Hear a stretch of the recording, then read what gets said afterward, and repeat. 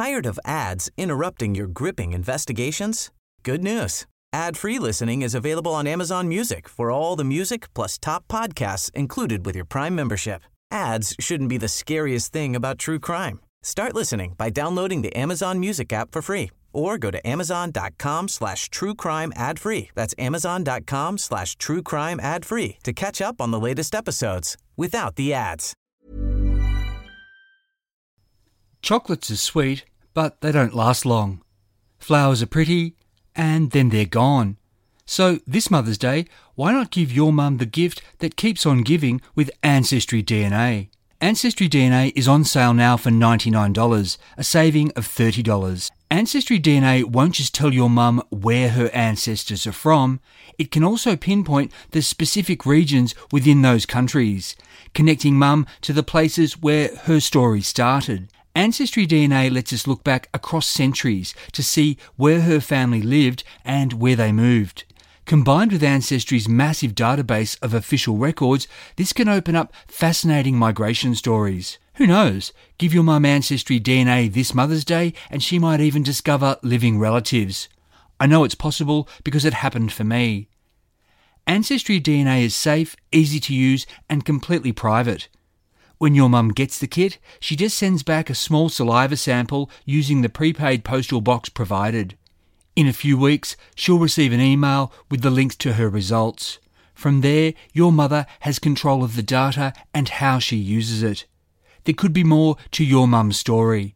Piece it together with Ancestry DNA, now on sale. Terms apply. If you'd like to see an extensive gallery of Eve Gray pictures, become a supporter of Forgotten Australia. It costs about the same as a cup of coffee a month, and by becoming a supporter, you'll be helping me research these episodes. To support, go to patreon.com/Forgotten Australia, and this link's in your show notes. It's an early winter's evening in London, 1926, and Eve Gray is shooting her feature film debut. Australia, her home of a dozen years, is behind her, and she's recently made her name in England as a talented stage beauty. Now, the silver screen beckons. Eve's playing in a thriller inspired by Jack the Ripper. Her role? A blonde chorus girl, not unlike the real life she was living in Sydney at the start of the decade. Eve is only making a small appearance in this film. Even so, the young director is orchestrating it carefully. In her scene, Eve's to walk the streets with her boyfriend, have an argument, stamp her foot and stalk off. Then, in a cobblestone alley, she's to stop, bend down and adjust her shoe. As a shadow falls over Eve, she's to look up and scream, though no one will hear this because the pictures are still silent. The camera will come in close on her horrified face, framed by her golden curls poking from beneath her hat. The camera's cranked, the director calls for action, and Eve plays the part of this murder victim. The director nails the shot. When this film, titled The Lodger, is released in 1927, it'll be a smash hit, and forever after be regarded as the film that set this director's style. In her movie debut, Eve Gray, once Australia's most beautiful girl, has become Alfred Hitchcock's first featured blonde murder victim. I'm Michael Adams, and this is the second and final part of the Forgotten Australia episode, More Than Australia's Most Beautiful Girl. In Australia, 100 years ago this month, June 1922, Eve Gray was still grappling with the dark side of her overnight fame. Having won the Evening News' beauty competition, she'd been swamped with unwanted attention from the public, and her stage performances had been judged in terms of her looks rather than her ability. Everywhere she went and everything she did, Eve was viewed through the lens of Australia's most beautiful girl. Fulfilling her promise after the competition, Eve sat for the artist John Longstaff, who'd been one of the judges, with her portrait exhibited at a major exhibition of Australian art in Sydney and then in Melbourne. In the painting, Eve's swathed in fur, so that all we see are her neck and face, with those golden curls tamed by a red turban that's adorned with decorative fruit. But it's Eve's steady gaze and the faintest of smiles that arrest the viewer. Her look is almost thrown together, and there's an appealing immediacy about the image. Artistic merit, however, ran secondary for many in 1922. For instance, Lismore's Northern Star reported, quote, "For many reasons, the most talked about picture in the exhibition is Longstaff's portrait of Eve Gray. Well, to be quite frank, the painter doesn't do her justice. She's much prettier than that." Eve was next cast in Oscar Ashe's massive stage melodrama, Cairo. Though not well remembered today, a century ago, actor, writer, director, producer Oscar Ashe was one of the most famous Australians alive. His spectacular Chu Chin Chow had premiered at Her Majesty's Theatre in London in August 1916 and clocked up more than 2,300 performances in a record-breaking 5-year run. Cairo had been Oscar Ashe's big follow-up, and now he was bringing it to the Sydney stage. The Sunday Times gives us an idea of what audiences saw amid sets of crumbling Egyptian palaces. Quote, "Gleaming flesh of women, shed blood of men, lusts and appetites, love and revenge, clamorous passions, painted in leaping colours and set in a splendid frame." Writer, director, producer Oscar Ashe was again the star. Eve Gray was to play a harem girl, and she didn't have any dialogue. Like wax fruit hanging from her turban in that picture, her role was merely decorative. She was called on to pose on a staircase. Nevertheless, the Sunday Times reviewed her beauty favourably in its favourable review of Cairo, which it called, quote, "the most magnificent stage production in Australian dramatic history." As a freshly minted celebrity, Eve lent her name, face and fame to various charitable endeavours. We get an idea of the scrutiny she faced from one such event in November 1922, when Eve fronted an auction in aid of ex-servicemen ahead of Armistice Day. The item up for sale was a historic menu card signed by the Prince of Wales, but the crowd appeared to have turned out to see Eve. As the Evening News reported, quote, "This was particularly true of the concentrated feminine gaze, which never left the actress's countenance all the time she appealed for bids." A fortnight later, theatrical impresario Sir Benjamin Fuller announced that he had bigger plans for Eve than simply using her as a decoration. While Oscar Ashe and his Cairo company would go to Melbourne, Eve would remain in Sydney to star in the big Christmas pantomime Mother Goose. This was to play at Sydney's vast Hippodrome, which later became the Capitol Theatre. Eve wasn't going to be an extra, but the principal girl, playing the good fairy Silverbell. Of course, cashing in on the competition, she was billed as, quote, "Australia's most beautiful principal girl." Eve was to star opposite actress Amy Rochelle, then well established as Australia's most beloved principal boy in pantomimes. The Evening News took credit for Eve's promotion. Quote, "Not long ago, Miss Eve Gray was a quiet, little, unnoticed girl, lost in the shadows of the theatre." Then, the paper said, the beauty competition had rescued her. Quote, "From that point, theatre producers gradually realised that she was fitted for finer things than the monotony and clockwork of the chorus."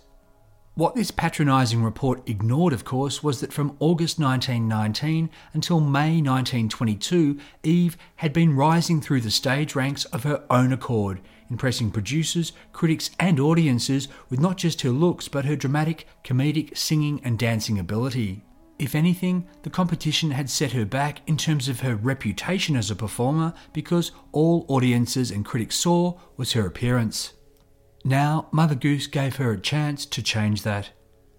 The Mother Goose pantomime was part of a massive show that included European acrobats and tightrope walkers, a troupe of performing monkeys from America, a spectacular electrical installation that included dancing cats, and Australia's Prime Ministers of Mirth, Stiffy and Mo, who'd be contributing a comic sailor routine. Mother Goose premiered on the 23rd of December 1922. The Daily Telegraph said it was a gorgeous show. Eve Gray, the paper said, looked the part, though she began nervously, her entrance not helped by comedian Mo, who had a case of sticky feet and didn't get off the stage when he was supposed to. Of her performance, the Daily Telegraph said, quote, "Miss Gray's voice is tuneful, but rather weak for the Hippodrome. Allowing all this, she is a petite and attractive principal girl." The Sunday Times gave her the thumbs up for having a charming presence. Eve's fetching photo, draped in flapper fashions, including a floppy hat, made all the pictorial pages at this time. and indeed by the new year, Eve was something of a trendsetter, at least according to a piece about Sydney society in Grafton's Daily Examiner. Quote, Eve Gray has set the fashion in hats. An Eve Gray hat is one with a turned-up brim in front, smothered in flowers.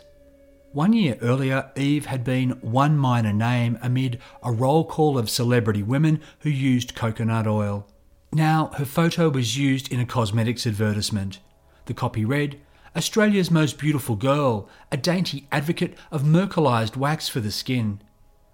Just a side note, mercurised wax, used as a dermabrasion agent that also lightened the skin, actually contained mercury and would decades later be banned for the health dangers it posed.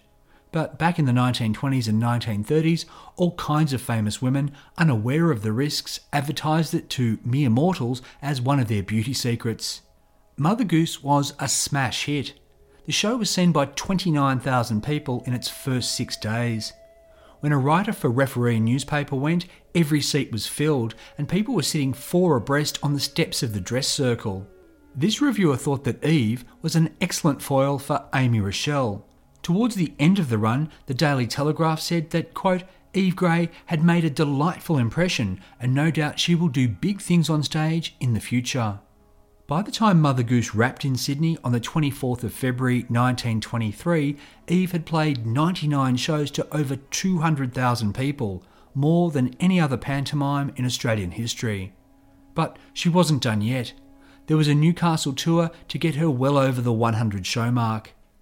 But another theatrical bigwig, Hugh Ward, who was up there with JCW and Benjamin Fuller in terms of clout, reckoned that Eve had been a knockout but deserved better. He said, quote, she was just playing around till her big moment comes. As a matter of fact, Hugh Ward had her big moment for her when he announced her casting as the heroine in the Melbourne production of Bulldog Drummond. The 1920 novel Bulldog Drummond was the first in a series by H.C. McNeill, pen name Sapper, which featured the titular adventurer. It had been adapted for the stage to huge acclaim in London and New York, and now it was set for Melbourne. Bulldog Drummond was to start at the Palace Theatre on Easter Saturday. Eve would play heroine Phyllis Benton, and The Sun in Sydney called this the chance of her life. As a measure of the cultural cringe then in effect, Eve was the only Australian main cast member, with all the others imported from England. So, how were her reviews this time? Well, Eve was so anxious to read them, she held a copy of the Herald while cooking her bacon on the Sunday morning after opening night and was so engrossed she nearly burnt her breakfast. At least, that was what the Herald claimed in its caption of this unlikely image. Without the blurb, the picture just showed Eve holding a newspaper by a stove, looking awkwardly at the photographer who'd suggested this nonsense. Thing was though, most critics loved Bulldog Drummond's thrills, characters and performances. The Age said Eve Gray had a future as an actress. Quote, her speaking voice is pleasant and well trained and her histrionic abilities are adequate to the parts she plays. The Argus said, Eve Gray gave a very promising performance, possessing as she does not only unusual beauty, but a clear voice and a pleasant accent. Miss Gray should develop into an actress of real distinction. The Sporting Globe offered that she showed, quote, she is something more than a promoted chorus girl. Australia is going to be proud of her. Of course, it wasn't all sweetness and light, but even critics who didn't like Eve's performance admitted that she did show promise. The Weekly Times wrote, quote, the villains are frequently stagey and the heroine, played by Miss Eve Gray, is insipid. Doubtless Miss Gray will do much better when she has had more experience in spoken drama. At present, her voice can scarcely be heard in some parts of the theatre. Table Talk magazine wasn't impressed, saying Eve was, quote, seriously overweighted and made her character a colourless individual. But even this reviewer saw something, quote, Miss Gray has much to learn in stage deportment and makeup, for the latter was of the waxen doll character and wiped out every trace of facial expression, yet she is not lacking promise. Her voice is pleasing and she speaks her lines with good inflection. But the Herald's review on its women's page also gave an indication of what many in the audience were really interested in when Eve was on stage. Quote, the women in the audience sat up and took notice of the cut of her skirt. It was their old friend, the tube, back again. It seemed that to many, Eve was little more than a pretty clothes horse. A week into Bulldog Drummond's run, the Herald ran an interview with Eve that today would result in 1 million memes that might ruin a young actress's career. The headline read, "Face not her fortune, Eve Gray's handicap."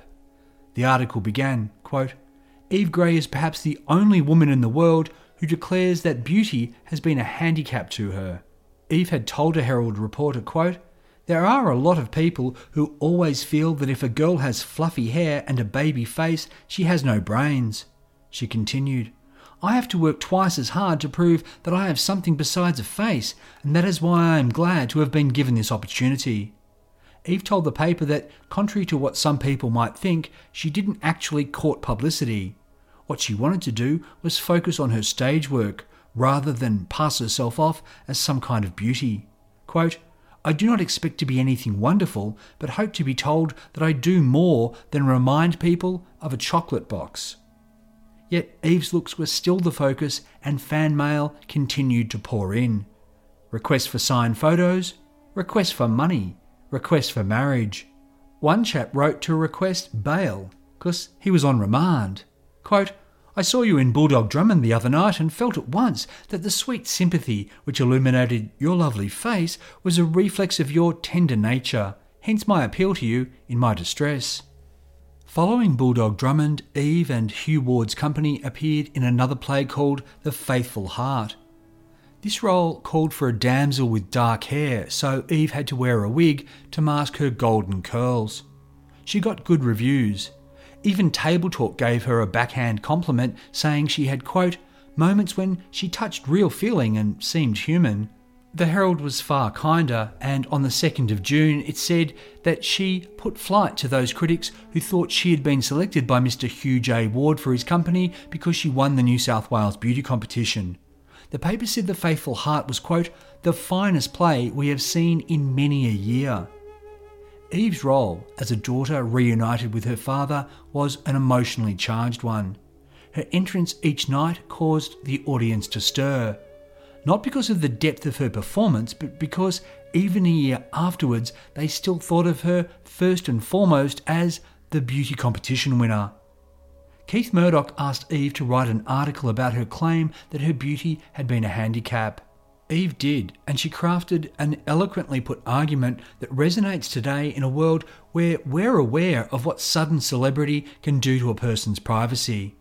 The piece, which ran in the Herald on Saturday the 30th of June 1923, was given the unfortunate headline, "Curse my fatal beauty." This, a prefatory note said, was a familiar line from melodrama, but it made it seem like Eve had actually uttered it when she hadn't. In any event, the article said that Eve, quote, "has discovered that fame won by beauty has its many and manifold disadvantages." The paper said it hoped female readers would sympathise, quote, "although many might be willing to put up with her trials and tribulations for the sake of possessing so much loveliness." With its headline and such comments, the paper appeared to be undermining her before she'd even begun. Eve wrote that she'd been taken aback when the Herald asked her to write about the disadvantages of being beautiful.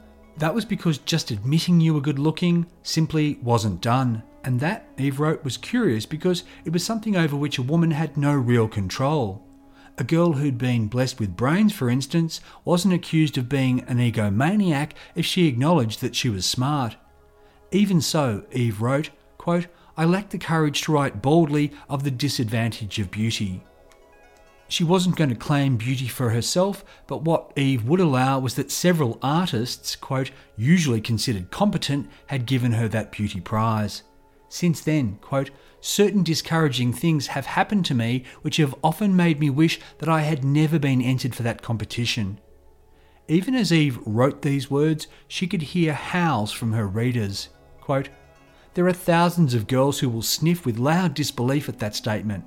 Look at what it brought her," they will exclaim. "Where would she be now if those fools of judges hadn't been such fools?" Eve continued, "I can't help their conviction that all the wonderful publicity attaching to the winner of a beauty competition is beer and skittles. I only know that I have often been reduced to tears at some more than ordinarily humiliating experiences arising out of that fact, that after Longstaff and Lambert had made me a beauty, I was handed over to the public, no longer belonging to myself, but to the whole newspaper reading public. To me, it's telling that Eve referred to these artists only by their surnames. Longstaff and Lambert. No first name, no honorific. It was rare then to find such a construction in a newspaper, and it spoke perhaps of her disdain for them. Eve explained how Ashby's had entered her into the competition. Quote, "I laughed and never dreamed of the possibility of what was to come. The next time I heard was an invitation to go to Sydney to meet the artists judging. That was a hectic time. Of course, I was excited. I reached Sydney on a Sunday and on Monday met the judges. Heavens, that's where the disadvantages began."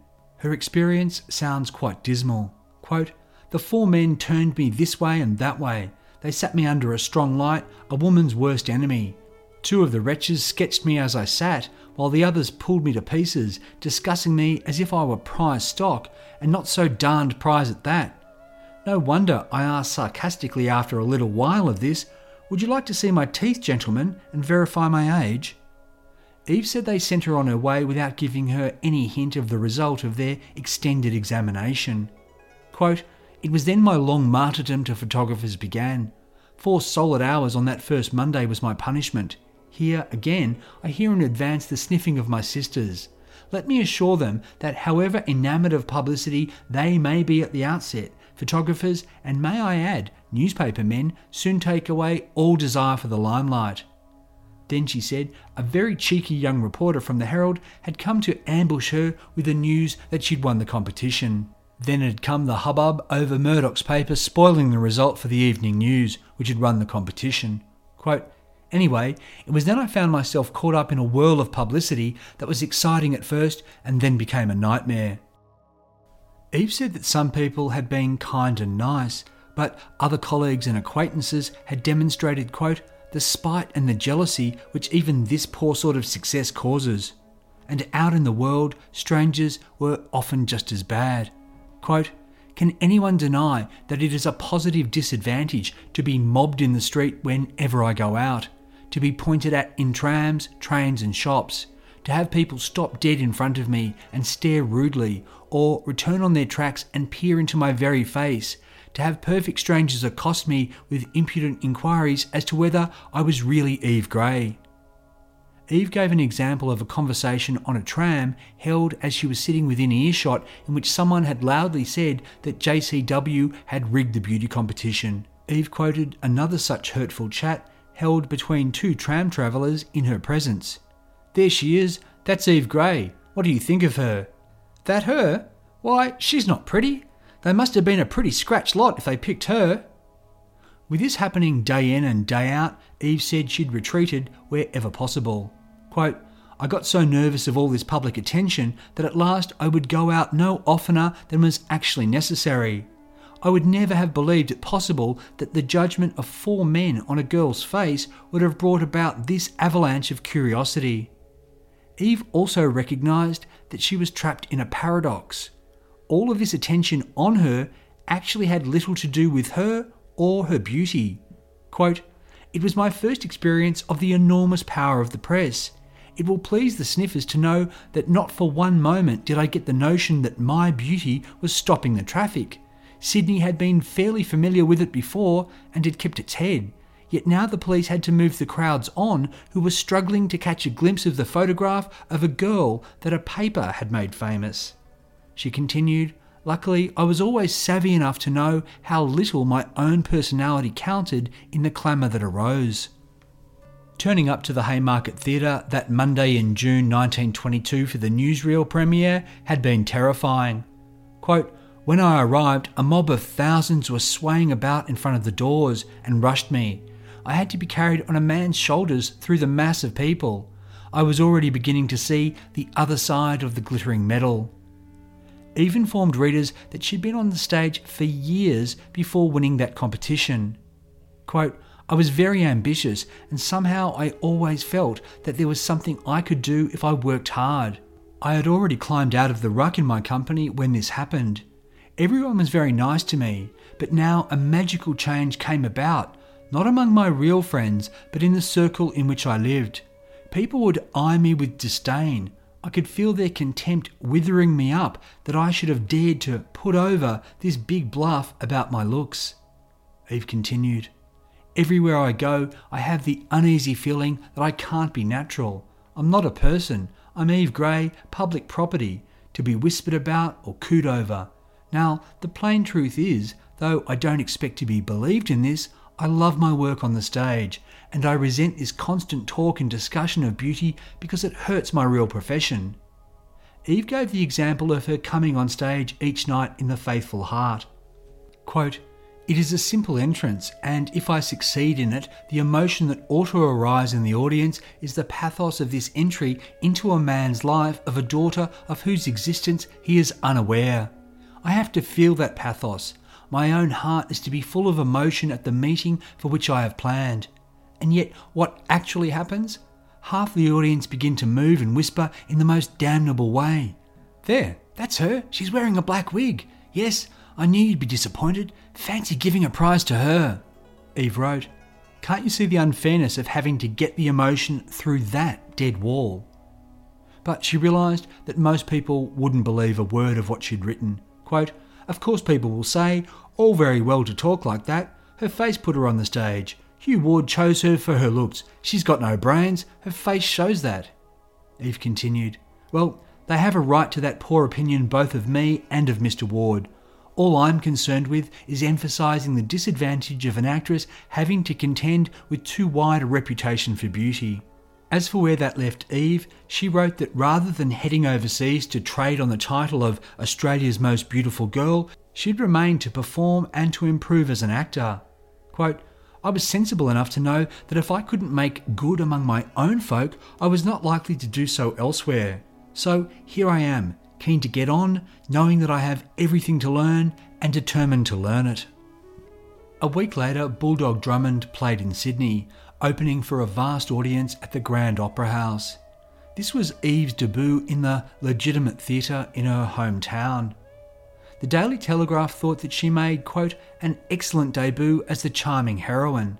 The Sydney Morning Herald said her performance showed natural acting of merit, and Smith's Weekly thought she'd improved, quote, she really is a starter in the dramatic stakes. Yet the old reference was never far away.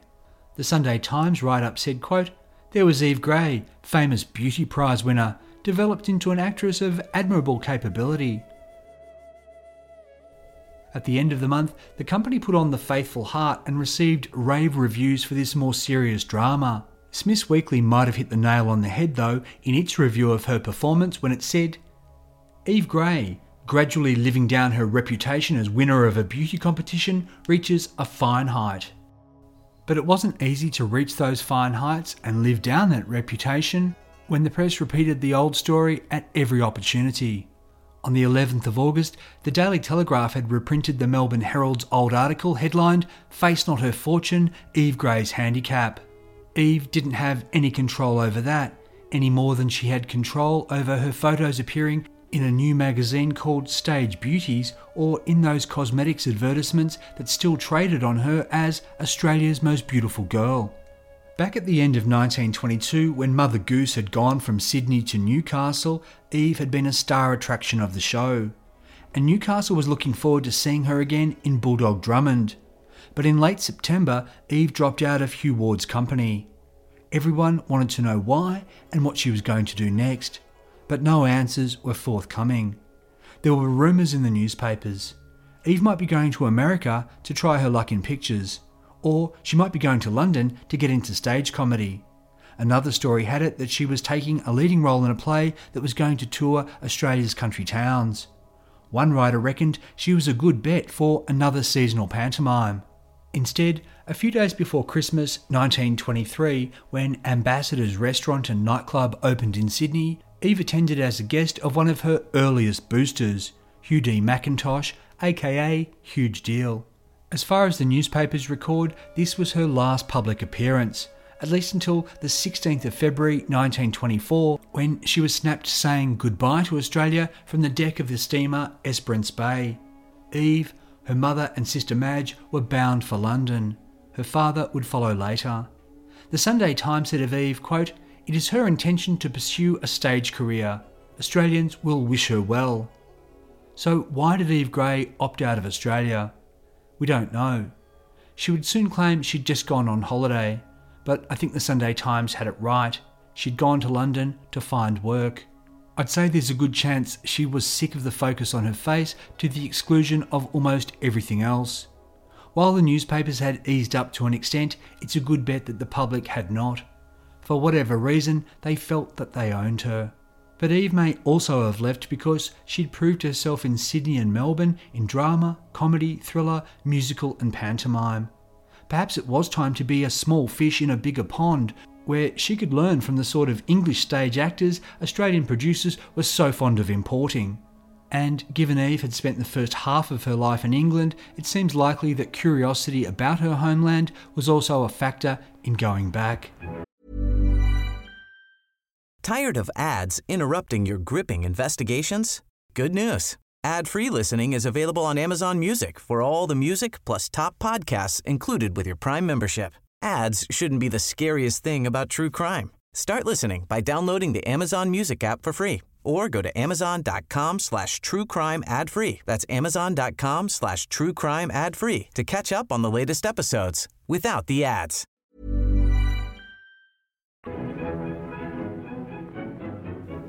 Eve arrived in London on the 29th of March 1924. By the time she got there, her photos had already made the papers and been on display, including a stunning ethereal portrait by Sydney photographer Monty Luke. So local snappers were ready with their cameras to get their own pictures of Eve. Her arrival in London made news in 11 daily papers. One widely circulated photograph had her in a charmingly casual pose, strumming a ukulele by her hotel window. Most reports mentioned the beauty competition, but in an interview, Eve, quite smartly, did not. Instead, she ingratiated herself by saying that London girls were absolutely lovely. The city, too, was marvellous. Quote, "It is more wonderful than I imagined, and I have imagined it long and often. I really came over for a holiday, but now I want to stay always." Eve had only been in London for 3 days when she was interviewed by Daly's Theatre Company. They needed to replace the actor playing the maid Mariette, second female lead to Madame Pompadour, in the lavish London production of the same name set in Versailles during the reign of Louis XV. Eve Gray got the role. News of her English debut was accompanied by numerous stunning full-page photographs, some of them colour-tinted, that appeared in the Tatler, the Sketch and other popular publications. The little articles that went with these pictures made only passing reference to the beauty competition, and some didn't mention it at all. Instead, they presented Eve as an accomplished and exciting Australian actress, though some did note she'd been born in England. Eve had successfully pressed the reset button on how she was perceived. Her reviews for Madame Pompadour were good, and Australian correspondents reporting for papers back home said her acting had improved yet again. Madame Pompadour ran until the end of January 1925. After that, she played supporting roles in numerous productions. Then, at the end of July 1926, Eve had her first leading role in None But the Brave at the Garrick Theatre. The show and Eve were a hit. A few months later, in winter, Eve made the transition to film with that striking bit part for Alfred Hitchcock in The Lodger. But Eve Gray wouldn't be in small movie roles for very long. After her debut in The Lodger, Eve Gray was soon a major British movie star. Some films were shot in England, others in Europe, with language no barrier in these last days of the silent pictures. Eve took the female lead in Poppies of Flanders, an acclaimed war drama that was released in October 1927. Then there was a film on screens around the same time called The Silver Lining, closely followed by another movie called One of the Best. In 1928 came Villa Falconeri, which was shot in Rome. Then came the lavish melodrama Moulin Rouge, one of the most opulent films of the British silent era. Eve was the second billed female role, her character becoming embroiled in a strange love triangle that involves her fiancé and her own mother. The movie was met with some controversy for a scene in which Eve's character got smashed on booze. Eve also saw real smash-up action in the British racing car drama Smashing Through, which involved crazy stunts and her zipping around a track at 100 miles an hour. But that was nothing compared to her experiences filming Adventures Incorporated. This film, shot in 1928 in Germany, was the very first movie adaptation of an Agatha Christie novel. Based on The Secret Adversary, Adventures Incorporated had Eve as Tuppence, a plucky, funny, daredevil girl who teams up with a fella to get into adventures, the first of which is finding a missing secret agent. So before the movie's various Mrs. Marple and Messieurs Poirot, Eve Gray was the first ever Agatha Christie hero. Some of the stunts in Adventures Incorporated are toe curling, and they were achieved under very dangerous circumstances.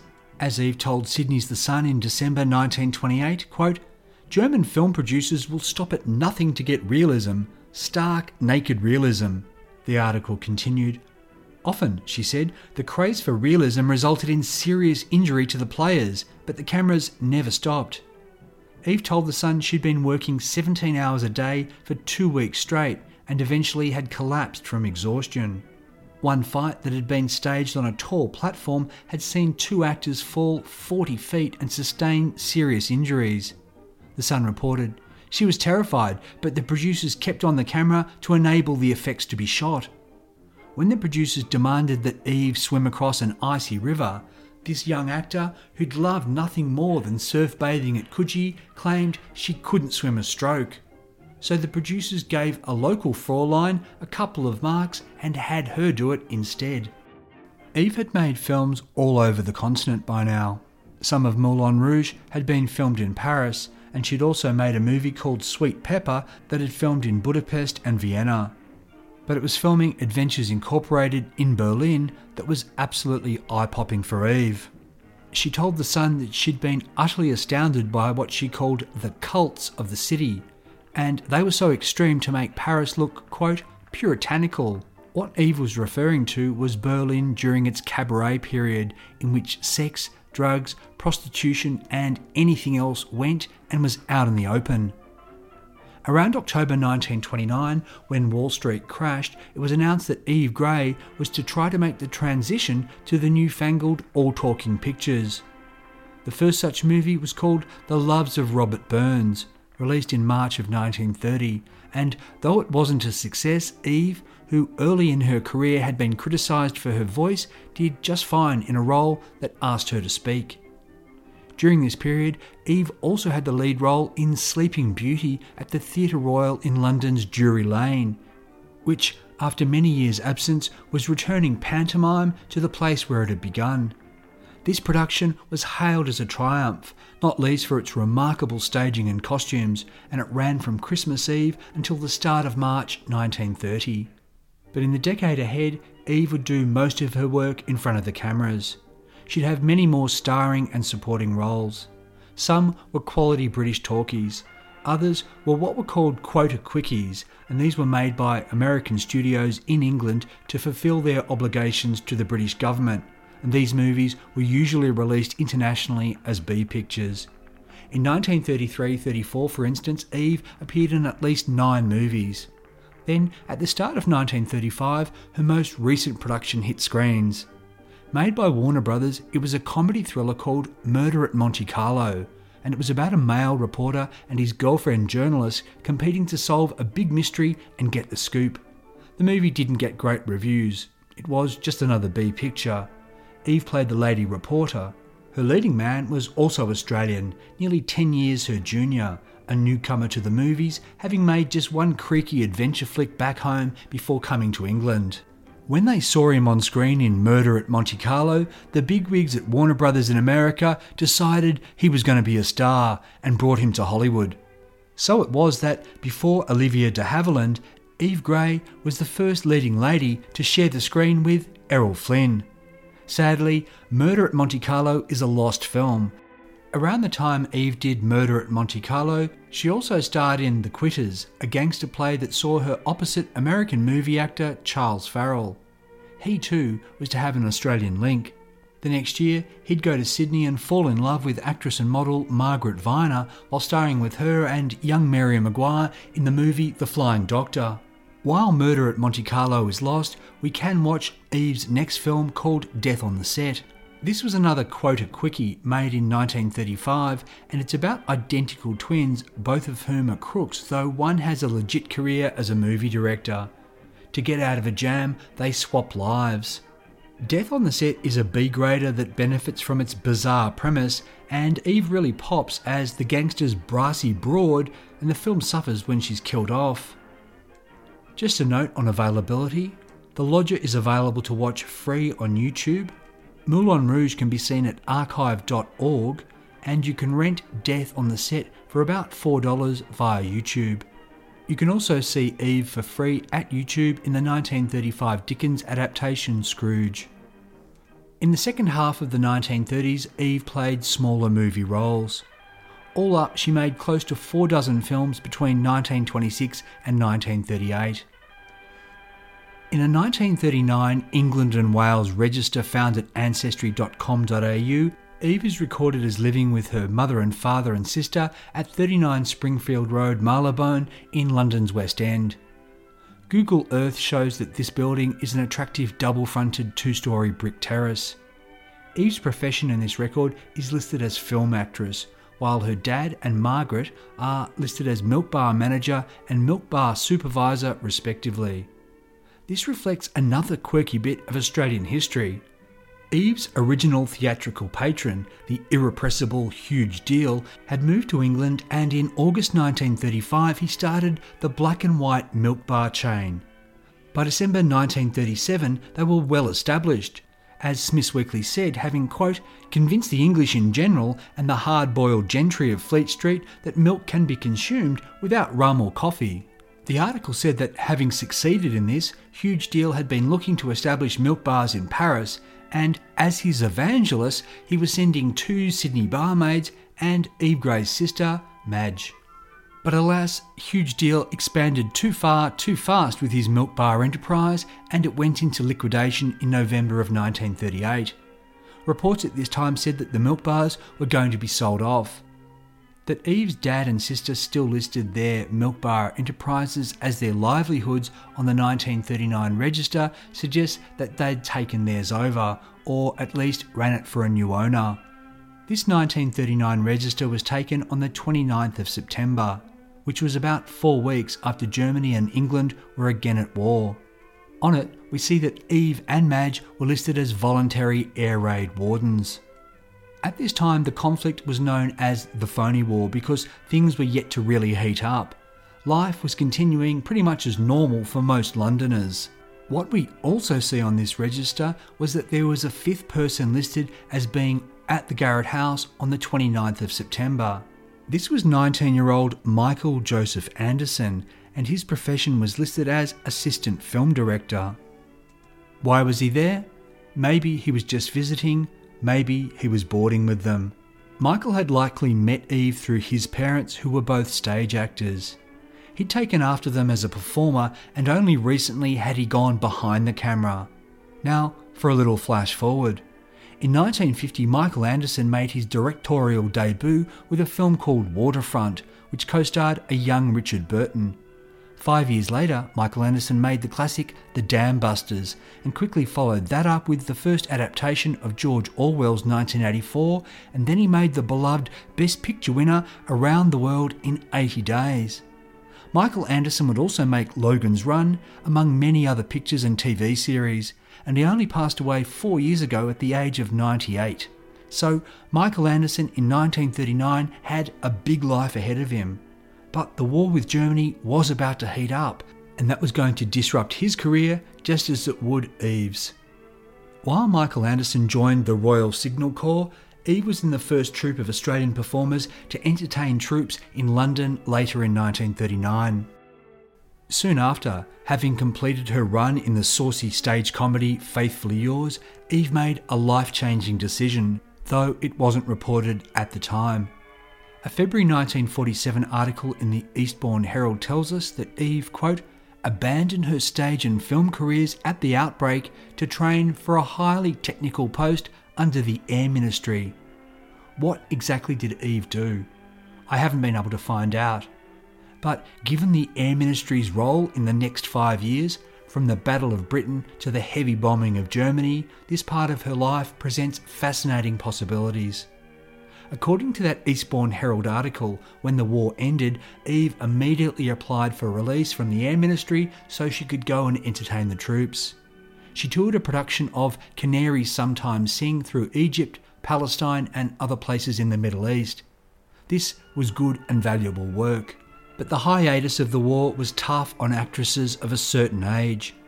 As we heard in Australia's first supermodel, Margaret Viner's career suffered in this way. Eve's did too. When she appeared on the silver screen after the war, it was only when a few of her old films were dusted off and re-released as supporting features. Eve still did appear on stage. The references to her Air Ministry and North African work found in early 1947 articles about her role in a show called Why Not Tonight. As late as August 1950, Eve was still treading the boards. The East Kent Times and Mail said that in a thriller called Ladies in Retirement, she was in fine form, quote, as the good-hearted erstwhile Victorian chorus girl living in retirement on a lover's pension. Other reviews also offered praise for her performance, one saying it was an impressive study and another that she gave the character the correct treatment. Eve was only to make one more movie, taking a leading role in 1951's comedy short One Good Turn. After that, Eve played a retired lady in real life. Cut to 1994. That was when an Australian art collector named Nicholas van der Woerden, who'd always wanted to own a painting by Sir John Longstaff, saw that one was up for private sale through an auction house.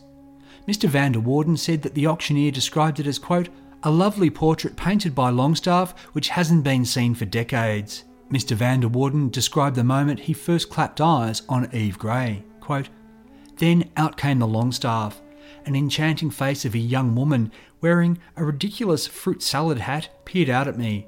I was instantly smitten. I couldn't take my eyes off the portrait of this young woman. I couldn't leave without her.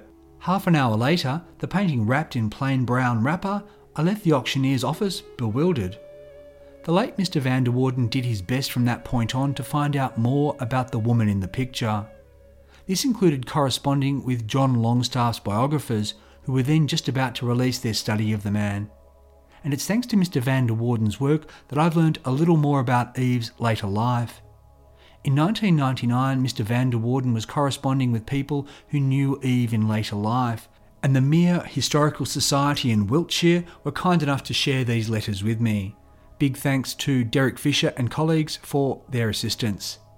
After the war, Eve, who, like Sister Madge, had never married, looked after their ageing parents. Their mother Fanny died in 1948. In 1956, the sisters moved into a modest brick terrace in Mere, Wiltshire. Photos of it looked nice enough, but it was a far cry from the place they'd enjoyed in the West End before the war. Even Madge's father, George, lived until he was 87, passing away in 1962. Madge apparently ran a business and Eve helped her out with market research. When Madge developed Alzheimer's, Eve nursed her sister. Madge died in 1976. After that, Eve lived alone in the house in Mere with her dog, which was called Jenny. But Eve did have a good neighbour who looked out for her, and this assistance is mentioned in letters that she wrote to her family back in Australia, which were seen by Nick van der Woerden. So while Eve had been forgotten by the wider world, it doesn't appear that she was completely alone. Eve Gray, aka Fanny Evelyn Garrett, once heralded as Australia's most beautiful girl before she became a real star of stage and screen, died on the 23rd of May 1983. She was 82. Her passing, as much as I've been able to ascertain, went unreported in the newspapers. In fact, the only story I found about Eve in Australia after around 1940 appeared in The Age in 1994. It came when that biography of Longstaff was about to be published and Nick van der Woerden had bought the painting and was beginning his quest to find out more about Eve. That was easier said than done in the days before IMDb, Trove, Ancestry and all the other marvels of our internet age. Mr. van der Woerden, The Age said, had received a bit of help from the biographers. Quote, "They knew nothing of Eve Gray, either as a portrait or a person, but they managed to find clues, including the fact that she had probably been an actor." The article, which admittedly was focused on the Longstaff biography, said Eve's story had not made it into the book, and it offered, quote, "This doesn't matter." Of course, I disagree with that. I'm glad to have been able to find out so much about Eve Gray. I believe her contribution to cinema, though minor, deserves to be remembered, as does her pluck and honesty in rising above the way she was seen in the Australian newspapers to have a successful stage career here and then in England. One last note. While researching this episode, I used Ancestry to look for Eve Gray's living relatives. One thing led to another, and then to an obituary from the Sydney Morning Herald in the 1970s. And from that, I got a lead that took me to Shani Ferguson, and to her dad, Alan Garrett, who's the grandson of Thomas Garrett, brother of Eve's father, and thus her grandnephew. I made contact and we arranged a phone call. I hope that Shani and Alan, who were both on the line, were about to fill in some blanks. A photo album or a stash of letters would have been great. But it actually worked the other way. They didn't know all about Eve. In fact, they actually knew very little of her life and times. So it became my privilege and pleasure to be able to tell them about their remarkable ancestor and to share all the files I'd accumulated. Making this podcast has resulted in a lot of special moments, but that really was one of the best. If any of Eve Gray's relatives should hear this and want to make contact, hit me up at the Facebook page Forgotten Oz Podcast, and I'll pass your details on to Shani and to Alan. I'm Michael Adams, and you've been listening to Forgotten Australia. Big thanks to all Patreon supporters, because your contributions allowed me to buy several second-hand books that I used as reference for this episode. They included Hitchcock Truffaut, in which the French filmmaker interviewed the British master about the making of his movies. There was also Frank Van Stratton's Huge Deal, The Fortunes and Follies of Hugh D. McIntosh. Contributions also helped me secure a copy of Adventures Incorporated and for the YouTube purchase of Death on the Set. So thanks to all supporters. Becoming a supporter is cheaper than a cup of coffee a month, and you can chip in via patreon.com/Forgotten Australia, and this link's in your show notes. Or you can simply support Forgotten Australia by leaving a rating or review at Apple Podcasts or wherever you get your downloads. The Nick van der Woerden quote about discovering the portrait of Eve Gray was found at the website of Bonhams, the Sydney auction house, which recently sold the painting for more than $8,000. Forgotten Australia is written and produced by me in the Blue Mountains of New South Wales on land traditionally owned by the Darug and Gundungurra people. As always, thanks for listening.